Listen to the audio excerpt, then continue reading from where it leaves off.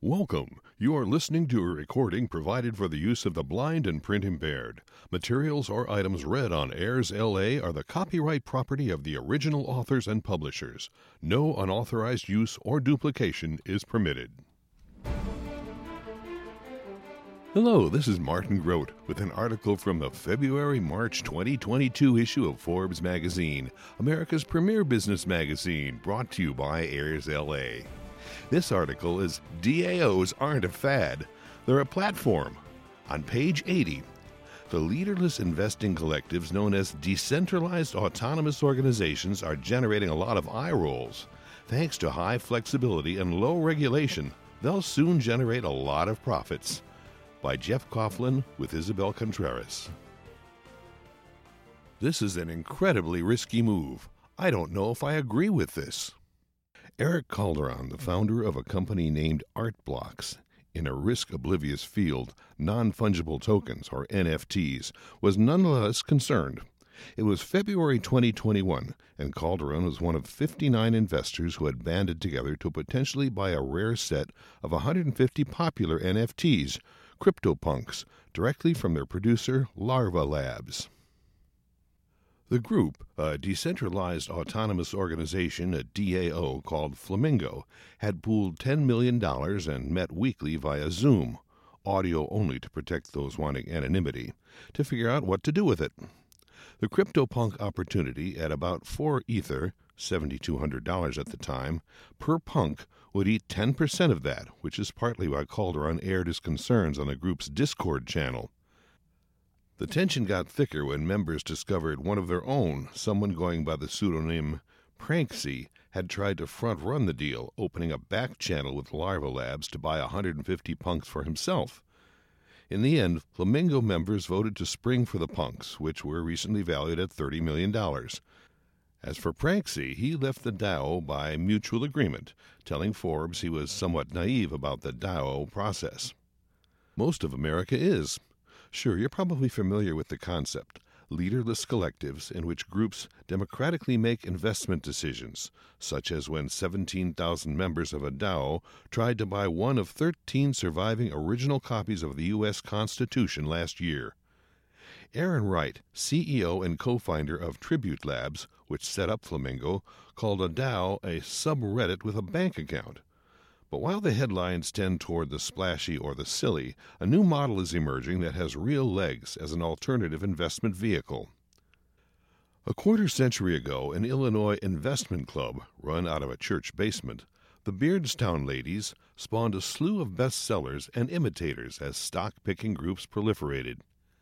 DAOs have modernized and digitized the concept, incorporating many of the traits that make the blockchain so potent.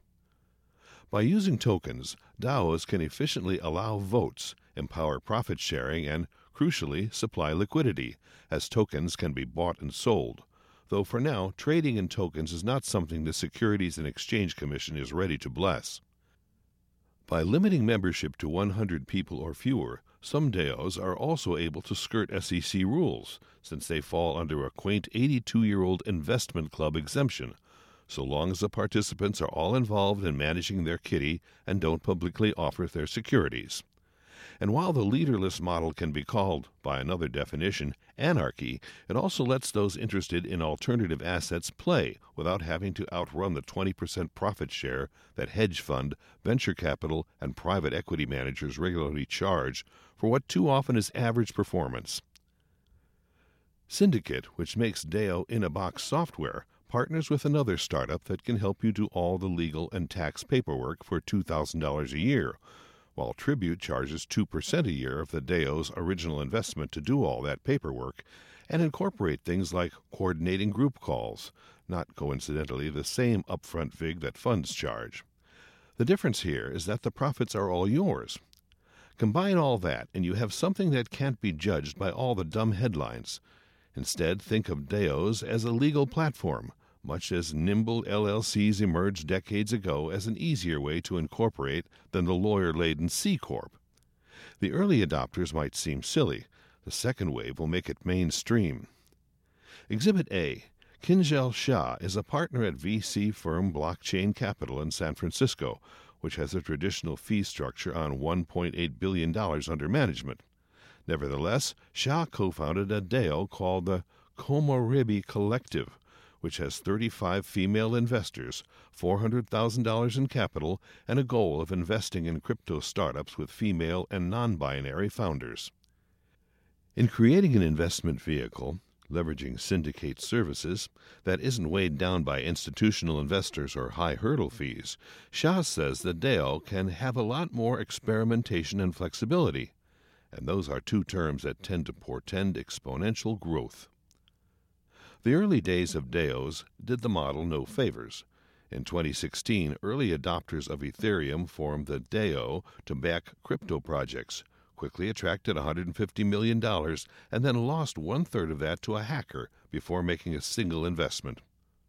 While the attacker was denied most of his spoils after developers controversially forked, reissued Ethereum, the point had been made. The DAO disbanded, and all DAOs carried a stink akin to that of early dark web marketplace Silk Road. Nevertheless, the concept gradually spread. By 2018, roughly 10 DAOs had been formed. By 2020, there are nearly 200 of various types, according to DeepDAO. Yes, embarrassing incidents continued, including numerous rug pulls. Scammers collect money for a DAO crypto offering and then abscond with the loot, a digital version of the Music Man. Just this January, Badger DAO, a 24,000-member organization that lets people earn interest on their Bitcoin, lost $120 million in a cyber attack. But the sheriffs are flooding into this Wild West. Today, more than 50 companies offer blockchain security auditing, according to Open Zeppelin. And the number of DAOs keeps surging. It currently sits at more than 4,000, with over $8 billion in their treasuries. Yes, the populist teams and populist themes attract the headlines. Pleaser DAO, which has about $100 million in assets and a mission, according to its chief pleasing officer, Jameis Johnson, that varies between doing dope shit and building a portfolio of assets that represent internet culture, shelled out $4 million for the Wu-Tang Clan's one-of-a-kind album, Once Upon a Time in Shaolin, buying it from the feds who seized it from Martin Shkreli, the jailed pharma bro. It also spent $5.5 million for the Stay Free NFT minted by fugitive National Security Agency whistleblower Edward Snowden, and $4 million for an NFT of the original Doji image, the mascot of the cryptocurrency Elon Musk promotes in tweets. But look closer and you'll see that this isn't the stonks crowd. Investors include the platinum chip venture firm Andreessen Horowitz. Firms as well as individuals can invest.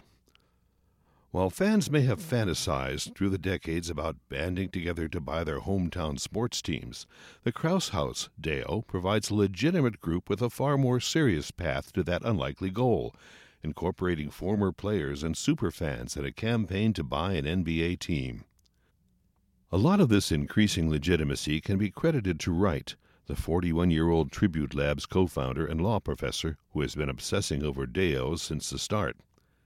After graduating from Cardozo Law School in 2005, he vacillated between entrepreneurship, co-founding sports discussion site Armchair GM, which was sold to Wikipedia's for-profit arm for $2 million in 2006, and New York corporate law, even representing Jay-Z in an intellectual property dispute. In 2014, seeking more intellectual freedom and better hours, Wright began teaching law at his alma mater and combined his two careers, founding a legal clinic for tech startups and expounding on crypto and blockchain. In 2015, he advised the co-founders of Ethereum on their first crowd sale. They sold Ether for 30 cents that now trades around $2,500, and later offered his thoughts on the DAO. Wright didn't invest in the DAO, he says, because it wasn't 100% clear what you were purchasing, what the structure would look like, and whether that would work. Vindicating his concern in a post-mortem, the SEC concluded the tokens the DAO issued were securities that should have been registered. In 2017, Wright co-founded what would become Tribute Labs with Swiss software engineer David Rune to advise companies on how to embed legal contracts into the blockchain, adding new Cardozo grad Priyanka Desai as chief operating officer. In essence, he was selling the pans in the gold rush, but he couldn't help but prospect too. He's one of the key figures behind Flamingo. While Tribute's DAOs are funded with Ether and operate on the blockchain with certain key protections written into their code, they're organized as Delaware limited liability companies, with investors holding their equity interest in units, not crypto tokens. To further keep SEC watchdogs and reporting requirements at bay, they're open only to accredited investors, investment funds, and individuals with income above $200,000 or investable net worth above $1 million. No investor can own more than 9%, and Wright limits his own holdings to 1% of each DAO. The Tribute DAO's bylaws require only a majority of those voting on any deal, not a majority of all members, to approve a purchase and provide for a mechanism for disaffected participants to get their money out, or as it's known in the DAO world, to rage quit. Despite all their interaction, members can choose to remain anonymous from one another. Tribute Labs, with 12 lawyers, engineers, and financial types all working remotely, vets all participants, fulfilling federal Know Your Customer requirements and issuing annual K-1 tax reports required by the IRS. Flamingo participants hail from New York, California, Puerto Rico, a crypto investor tax haven, and Australia, among other places. Wright points out that the U.S. legal system is more DAO hospitable than those in Europe, since in the U.S. you can create member-managed companies that don't designate a single manager or CEO. He helped write a new Wyoming law that allows for LLC DAOs, but says the Delaware law is just as flexible. Additional tribute-fueled DAOs have sprouted almost organically. Last October, Neon DAO raised $20 million in just 45 minutes to invest in the metaverse and has already bought undeveloped virtual land. 2 months later, Noise DAO, focused on music NFTs, closed in 30 minutes and raised $7 million.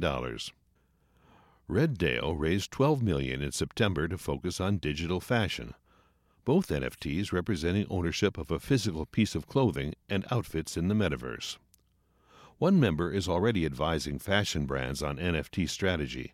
Not unusual, as DAO members often see themselves as players and not just passive investors.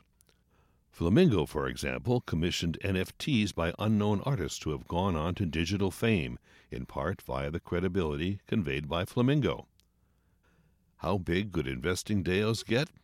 The global money management industry now tends more than $100 trillion in assets, and Syndicate co-founder and CEO Ian Lee predicts DAOs will hold at least 2% of that in 10 years, increasingly moving into big money pools like stocks and real estate.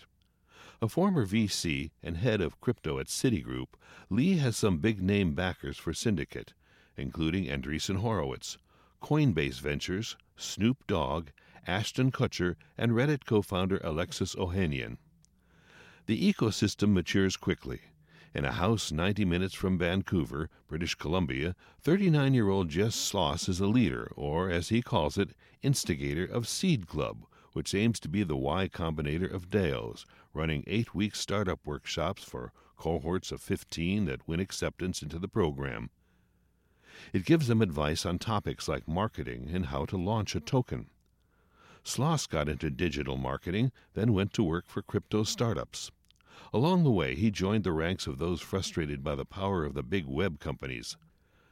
The value that we were creating for these networks was massive, and our ability to have a say in those networks or have an ownership stake was minimal or zero, Sloss says.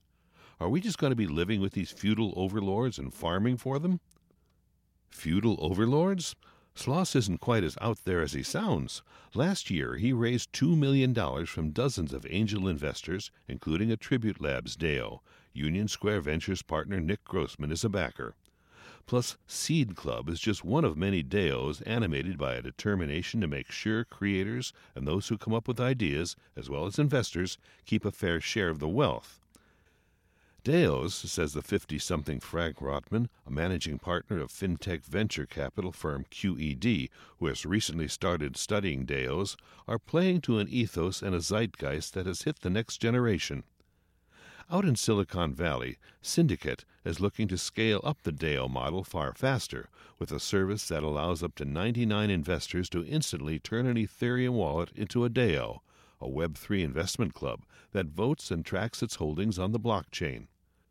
The basic setup is under $300. The service launched in late January, and in under a week, 200 DAOs had signed up. Pitfalls abound. Scammers continue their pestilence. If assets do swell into the trillions, it's hard to see the SEC adhering to rules designed for the financial equivalent of knitting circles.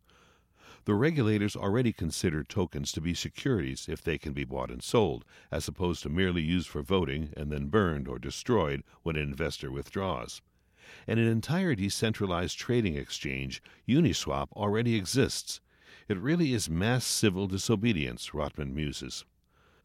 Finally, there's the matter of performance.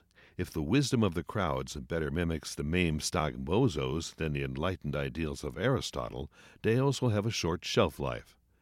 After their bestseller drew scrutiny, their beard-stound ladies were ultimately revealed to be market underperformers rather than Buffetts in the basement.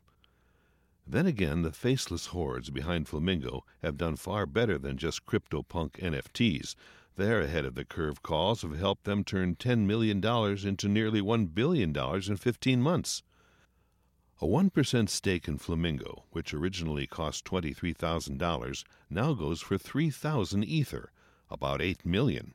And new members are screened for the knowledge and influence they can add, not unlike a blue-chip VC or hedge fund seeking partners, but without the crazy fee structure.